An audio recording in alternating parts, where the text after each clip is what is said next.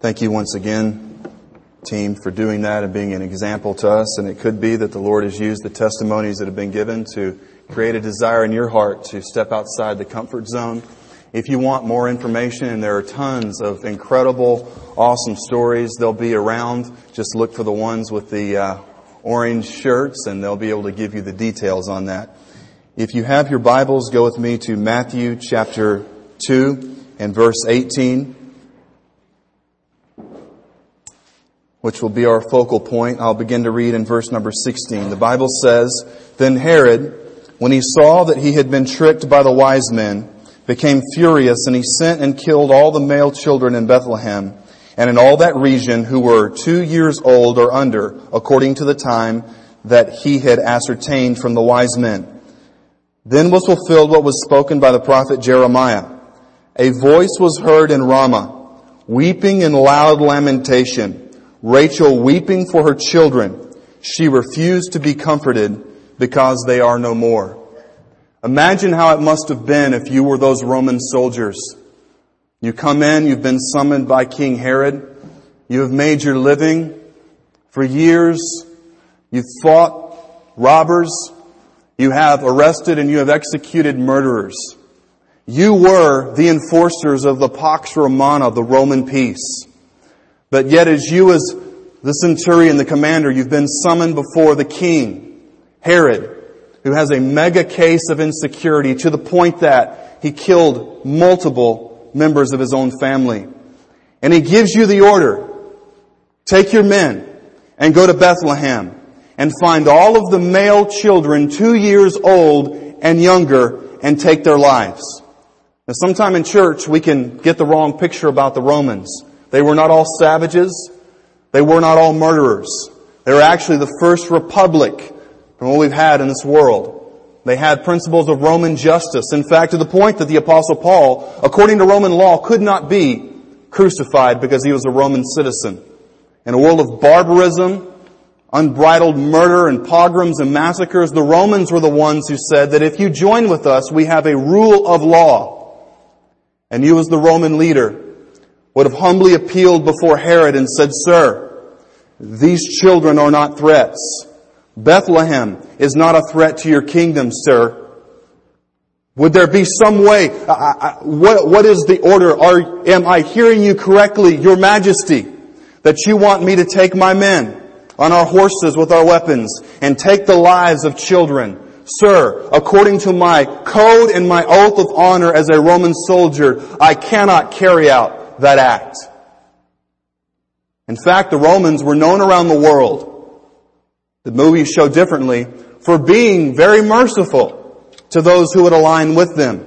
Judea was aligned with Rome. It wasn't a threat. We don't know if it happened this way, but Herod was known to do such things. You as the centurion, to say, if you refuse to carry out this order, I will send back orders to Caesar himself. It says you are an enemy of the empire. You will be stripped and you will be scourged to death in the old Roman fashion. It's either you carry out the order or you die. You choose. And every single Roman soldier did what people have done through the centuries. They compromised in order to carry out that animalistic desire of survival.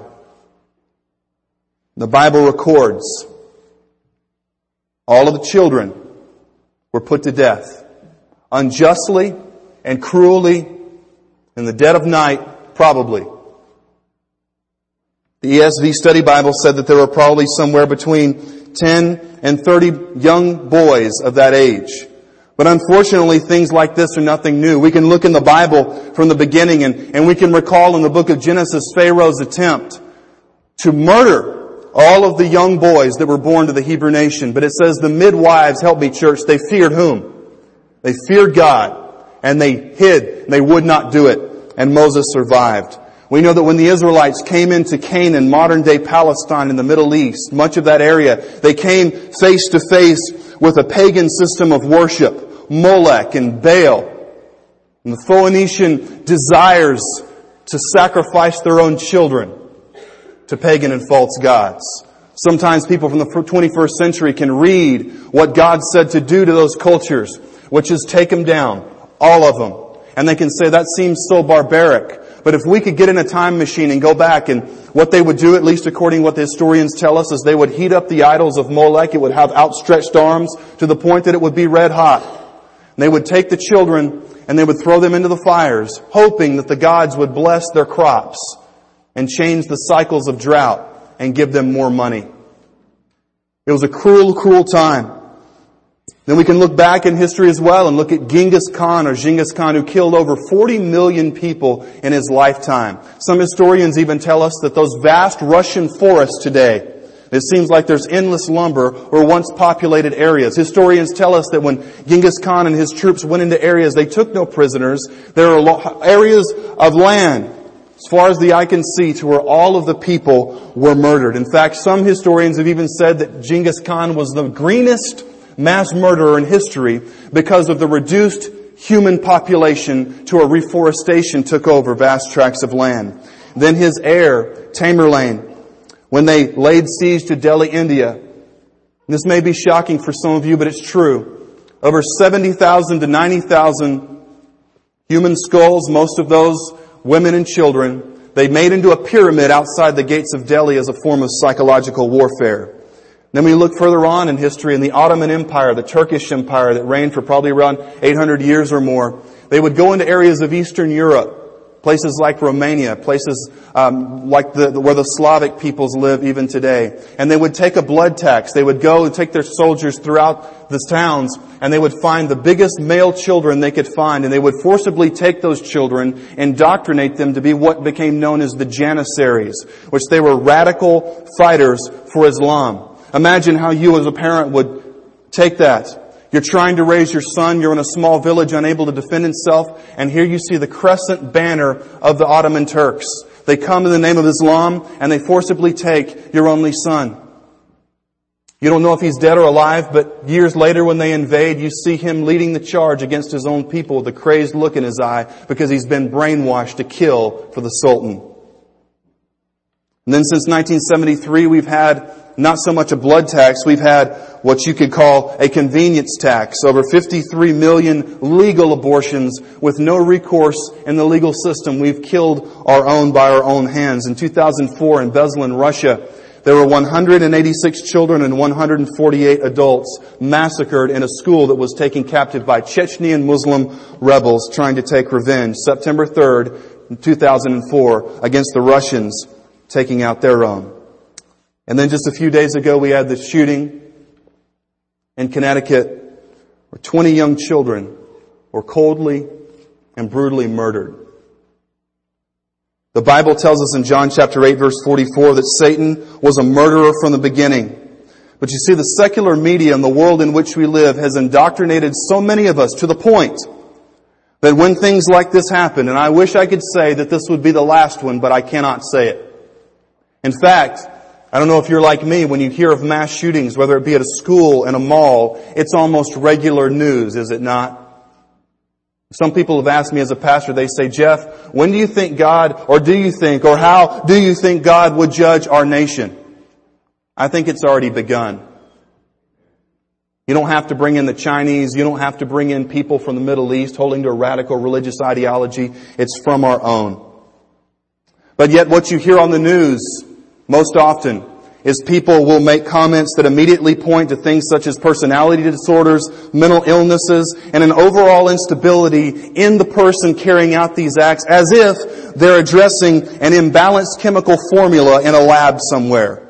But what our culture will not confront, but what we will at Rocky Mount Baptist Church, is number one, responsibility, personal responsibility. Who is at fault when someone does something wrong? The person who does the wrong thing is at fault. We love to point fingers in the U.S., whether that be on national television or whether it be an argument over where to eat among our own family. But we must affirm personal responsibility, because a culture that will not take responsibility for its own actions is a culture that cannot and will not survive. Secondly, what we must address is the reality of evil. If you're taking notes, write down Jeremiah chapter 17, verse 9. The Bible says the heart is deceitful above all things and desperately sick or desperately wicked. Who can understand it or who can even know it? Some people say, Jeff, how could this have happened? Now, I am not a pessimist. I believe in the Lord Jesus Christ. And if you're saved here this morning, you can't be a pessimist. Amen? You know, no matter how dark it gets, Jesus Christ will win. Evil will be destroyed. He's returning. And because He has saved you, He has good for you, no matter how bad it gets here.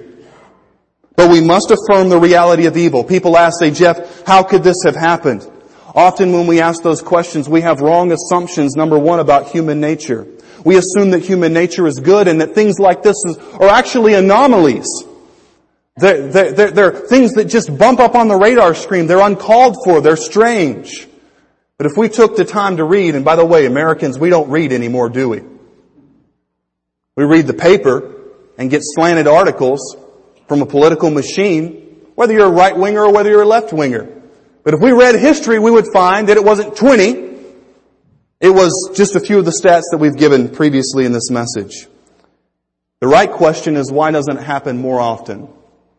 If the heart is half as bad as the Bible makes out, and we know that God's Word is true, it is only God's prevailing grace, it is only His providence that stops more of this. If you want to do a quick Google search, go type in thwarted terrorist attacks over, especially during the Bush years, and you will find there have been attack after attack after attack, not from our own, but from those who would like to take down the country and cause all sorts of instability. There have been many of those that have been stopped. The evil of the human heart causes us to ask, why doesn't it happen more often? There are three reasons, I believe, and this is biblical. Number one, the law, Romans chapter 13. The law is there to restrain evil. There are some people that simply have hearts that are so depraved they would do anything to anyone, and the only reason why they don't is because fear of themselves being harmed. Number two, the common grace of social and moral restraints. There are some people that may have a deviant personality. They may have some sort of disorder. But because society, at least to this point, it says that you don't murder people, you don't murder children, that has been staved off by those restraints. And thirdly, the providence of God. If it were not for God and if it were not the prayers of His people asking God, deliver us from evil, there is no telling what our world would look like. Which in fact, if you believe in the rapture, that the rapture will happen before the tribulation really kicks into high gear, I believe part of that has to do with the absence of the people of God that is a moral restraint upon evil. It's going to be evil pure. And that's the time that you really don't want to be around. You see, but often when you watch any news network, not all, but most, they will avoid issues of evil. They may say it's evil. Even Vladimir Putin said after the 9/11 attacks that it was evil. But we don't go into what that means because, and please hear me, if you go into a discussion on evil, that opens the door to the idea of moral absolutes. A moral absolute means that something is absolutely wrong in every culture, in every time, and in every place. And if you open the door to absolutes, you have to ask the question, where do absolutes come from? Absolutes cannot come from the decision of a legislature or our own individual opinions. Absolutes come from an absolutely in control being. We know Him as God and His Son is Jesus Christ. In other words, the secular media will not go into an in-depth discussion on evil because it brings you to the foot of the existence of God. And our culture is swamped with postmodernity and postmodernism, which simply says, if that's true for you, then that's fine if that's your truth, but my truth is over here. Whereas God's Word says this is right and this is wrong no matter how you cut it. And in fact, our secular culture, you'll notice this especially from men such as Piers Morgan, that I believe that he has a bleeding heart but an empty mind in order to, and I'm not trying to put him down, I'm serious. Many of these people in our media, it seems like they want things to stop, they want evil to be restrained, but they have to borrow from Christianity the terminology to even have a discussion about evil. If something is evil, it's not just unfashionable. Just like a tie-dye shirt with a pocket protector with Bermuda shorts and tall white socks and sandals, it's not fashionable. And if that's news to you this morning, you need help. We talk about evil like it's something that's not cool, that's not, especially if you're in the office place, they'll use the word that's not appropriate behavior. But if something is evil, then as N.T. Wright says, evil isn't simply a philosopher's puzzle, but a reality which stalks our streets and damages people's lives, homes, and property. Russell Moore goes a step further in his article, and he says, and I quote, "Violence against children is also peculiarly satanic because it destroys the very picture of the newness of life and dependent trust that characterizes life in the kingdom of God." Matthew chapter 18, verse 4. Children are a blessing, and that enrages the horrifying nature of those who seek only to kill and to destroy. The Bible says in John chapter 10, verse 10, that the thief, speaking of Satan, comes to steal, to kill, and to destroy. Thirdly, our culture will not discuss the issue of acts like this are not just the result of an imbalanced personality or a person who was not on their medication, but our culture will not, but we will here open the door to say that this is not just wrong, but it's demonic and it's satanic. To seek after the lives of children is demonic. Bloodlust like that is fueled by Satan, who has always desired to destroy children and their innocence. Let's not water it down. It's wrong, and it's wrong on steroids. And the insanity of our society is this. God, we don't want you in our schools. We definitely don't want you in our public life. You may be relevant for some of us at Christmas and Easter, and whenever I feel up to it, I'll go to church for a Sunday morning service. But when I go, the preacher had better make me feel good and not offend me. So God, in other words, leave me, leave us alone. But then the cries, when things like this happen, is, God, where have you been? Does anybody see a break in logic, or is it only me? A society that continually votes people into office that will appoint judges who do everything but actually protect the First Amendment, and let local school boards make those calls. Let local communities do it instead of always giving power to a centralized government that I believe we should oppose if it comes to take away our God-given rights. Some of you say, Jeff, I felt a lot of feelings of anger towards this. What should I feel? Psalm chapter 119 verse 53 says, hot indignation, indignation means fiery anger, seizes me because of the wicked who forsake your law. If hearing of what happened didn't cause some sense of righteous anger on some degree, I have questions about your moral compass. I'm not saying you had to go punch holes in your walls or yell at someone or load your gun. But if it doesn't bother us, then that's a big sign of societal decay.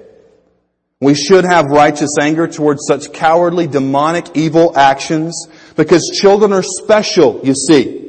Jesus said, suffer or let the little children come unto me. In a society to where children were not valued as they are now, Jesus made time for children. Jesus spoke to children. Jesus even raised the young girl, Talitha, from the dead. And in fact, if you have issues with that, with the concept of righteous anger, which you should be careful with, because unlike God and unlike His Son, we have a mixture of presuppositions, of prejudices, and of emotions, don't we? So if you're the type, if you're the warrior type, if you're the stand out front, I'll take it on the chin type, be very careful when your conscience is moved to be frustrated about things like this so you don't react in unrighteous anger. Our culture doesn't seem to have a grasp of a biblical concept of human nature. Now, I have pastor friends who said, don't talk about this today, but I will respectfully disagree with them. The fact that, and I have not responded to anything on Twitter yet, the fact that our culture immediately, without hesitation, on the same day, goes to the issue of gun control is a revelation, whether you're for it or against it, is a revelation that we have no clue about what a human actually is. Let me explain that. If you think that a human is simply a blank slate, that they're basically good and it's society and tools and other things that are the cause, then you're never going to ever actually get to the issue, which is the human heart, you see. Our culture goes bypassing the heart and goes to the hand. Our culture says, don't worry about the heart, let's simply medicate it. Evil is simply a chemical imbalance. Now let me qualify that. Some people need medication, amen? And we're not putting anyone down who takes it. Sometimes there are chemical imbalances because we have bodies that need to be treated with medicine at the doctor. There's a place for that. But in the discussion on the why and the how and the what, the subject of human depravity and what we allow and endorse in our culture never comes up. For example, some people will point to video games. Some people will point to this or that. The issue for us as Christians is, are we supporting things in society which cause things like this to be frowned upon, or do we glorify violence and devalue justice? I would submit to you today that we're a culture that glorifies violence for violence sake in every shape and form, and we don't value justice. Even if you get the death penalty, you will sit often years upon years upon years with ever having the sentence served. We do not value justice. And honestly, many of the people who are for gun confiscation and so forth, they have made their millions of dollars by glorifying gun violence in their movies. And we should tell them, if you think that guns are so bad, don't use them in your movies to where it seems cool to use them and kill people. It's the depraved heart that is the issue. If we bypass the heart, we will never get to the cause. We'll only be looking for excuses such as gun control. And another note about many of the ones on the Twitterverse and on national television, such as Mayor Bloomberg in New York City, who is advocating absolute confiscation of guns, the same crowd supports abortion on demand. So I want to make sure that I'm hearing you right. You're telling me that you have no issue at all, to the point that you would oppose it, to over 53 million children being murdered in the womb, but yet you want to disarm the law-abiding citizens who choose to defend themselves. So you have a problem with the inner city mother with several kids who lives in a tough area, and she goes through the legal processes as best she knows how to do to defend herself and her family, but you don't have a problem with abortion, but you have a problem with this. I call you a hypocrite, and quote me on that and put me on Big Sis's list. James Madison said, "Crisis is the rallying cry of the tyrant." I'm not going to get into the issue of more guns, less crime, more whatever, how it goes. I'll let you do that research on your own. If you want to have that discussion, my email address works and my office door is open. But I believe for us, as followers of Jesus Christ, we need to understand that there is a moral decay going on in our nation. Many of you remember back in 2007, the collapse of the Minneapolis Bridge, and that was the rallying cry for building back our infrastructure when all of those people died. Os Guinness says this: "The problem is not the wolves at the door, but the termites in the floor. Powerful people die only by their own hand, and free people have no one to blame but themselves. What the world seems fascinated to watch, but powerless to stop, is the spectacle of a free people's suicide." Abraham Lincoln says, "If destruction be our lot, we must ourselves be the author and finisher. As a nation of free men, we must live through all time or die by suicide." But the moral fabric of our nation today is that we devalue justice and we glorify violence. You say, "Jeff, what should our response be?"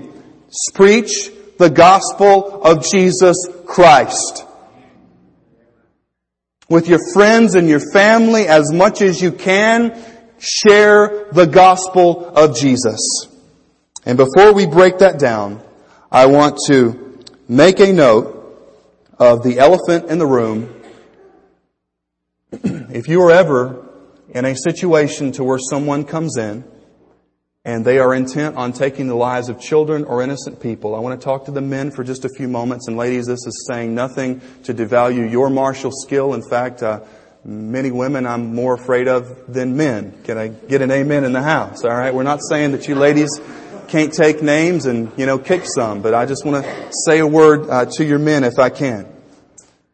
Men, if we're ever in that situation and you have license to carry a weapon and you have trained yourself with that weapon, you give a quick prayer to the Lord, try to get people to a safe escape.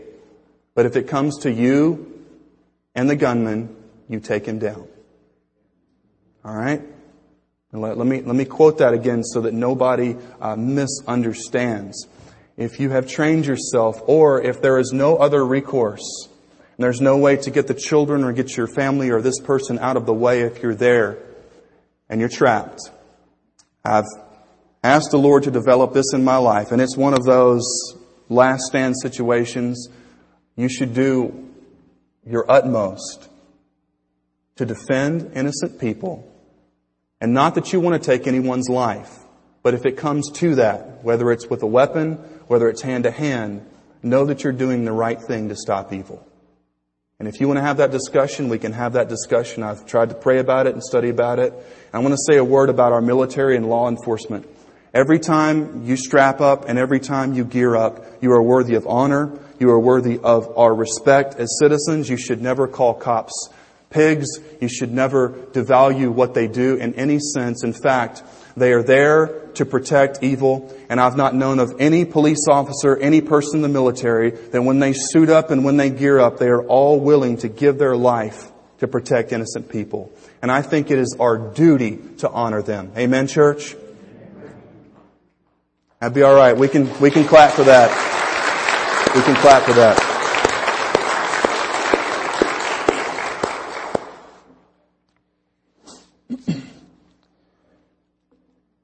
And then finally, I believe that we should pray to the Lord as Jesus prayed, deliver us from evil.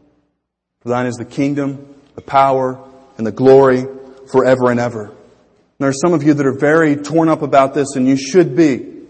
But you're not sure if God can be all powerful and all good in order for this to happen. Well, I'm glad you have those questions. If you can hang around here, or we can have that conversation today. But we're going to take 6 weeks beginning in the first month of April and look at the problem of evil. We're going to look at the issue of why do bad things happen to good people?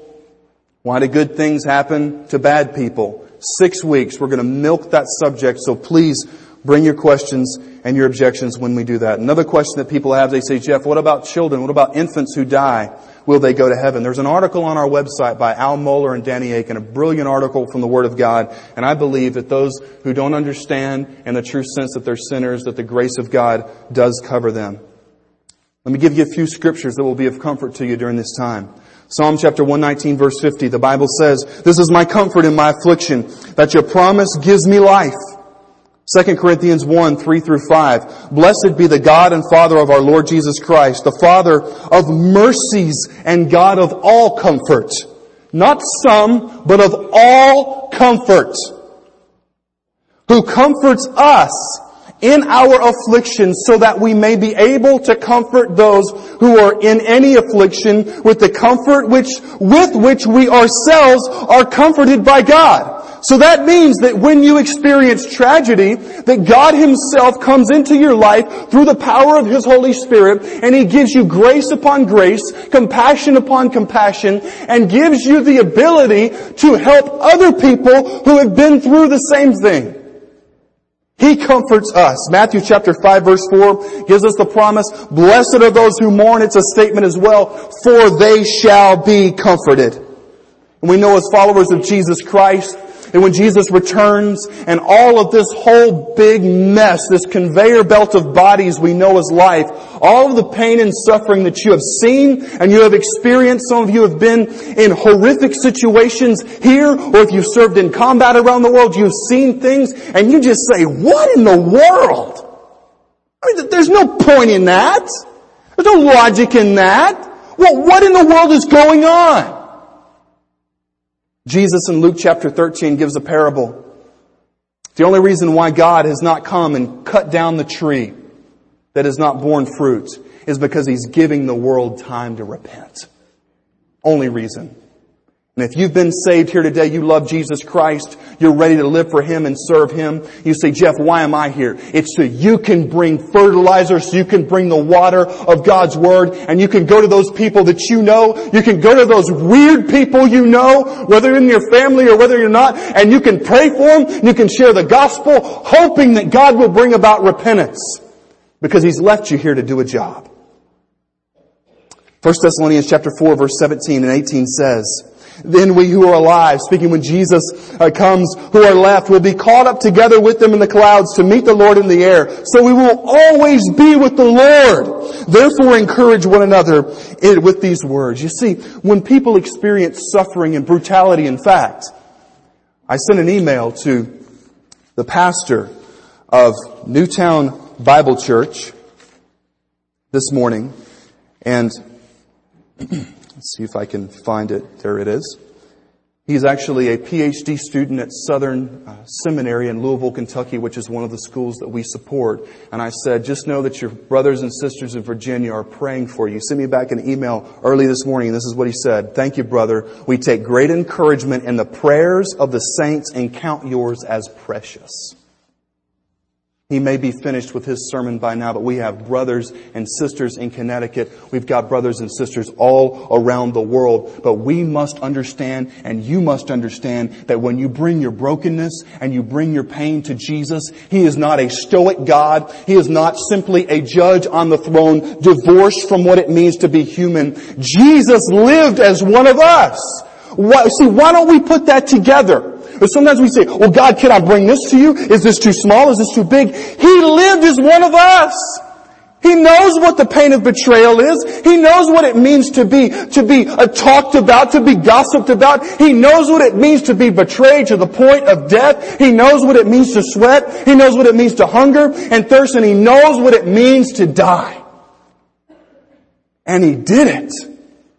And He suffered. And He paid that penalty, so that whoever calls on the name of the Lord shall be saved. You see, Jesus suffered from evil. Jesus absorbed evil, and praise God, Jesus is coming back to destroy evil. Amen, church? Remember several years ago, I was out with some friends in Pensacola Bay, Florida. And I'm not sure if I've told this story here, but I'll tell it again if I have mentioned it. We're going across the bay, and Stan Lewis, who was my boss at Olive Baptist Church, he's got 3 little girls. And, you know, when you begin to go across some rough water, the boat begins to kind of drop, and boom, boom, boom. And little Lauren, little blonde-haired girl, we were sitting there on the seats together. She just kind of came close to me, right next to me.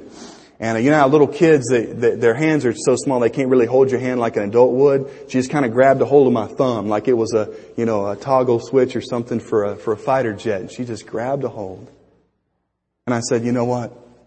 When tragedy strikes, when life gets very, very bumpy, let us not react and emote with a spiritual lack of maturity.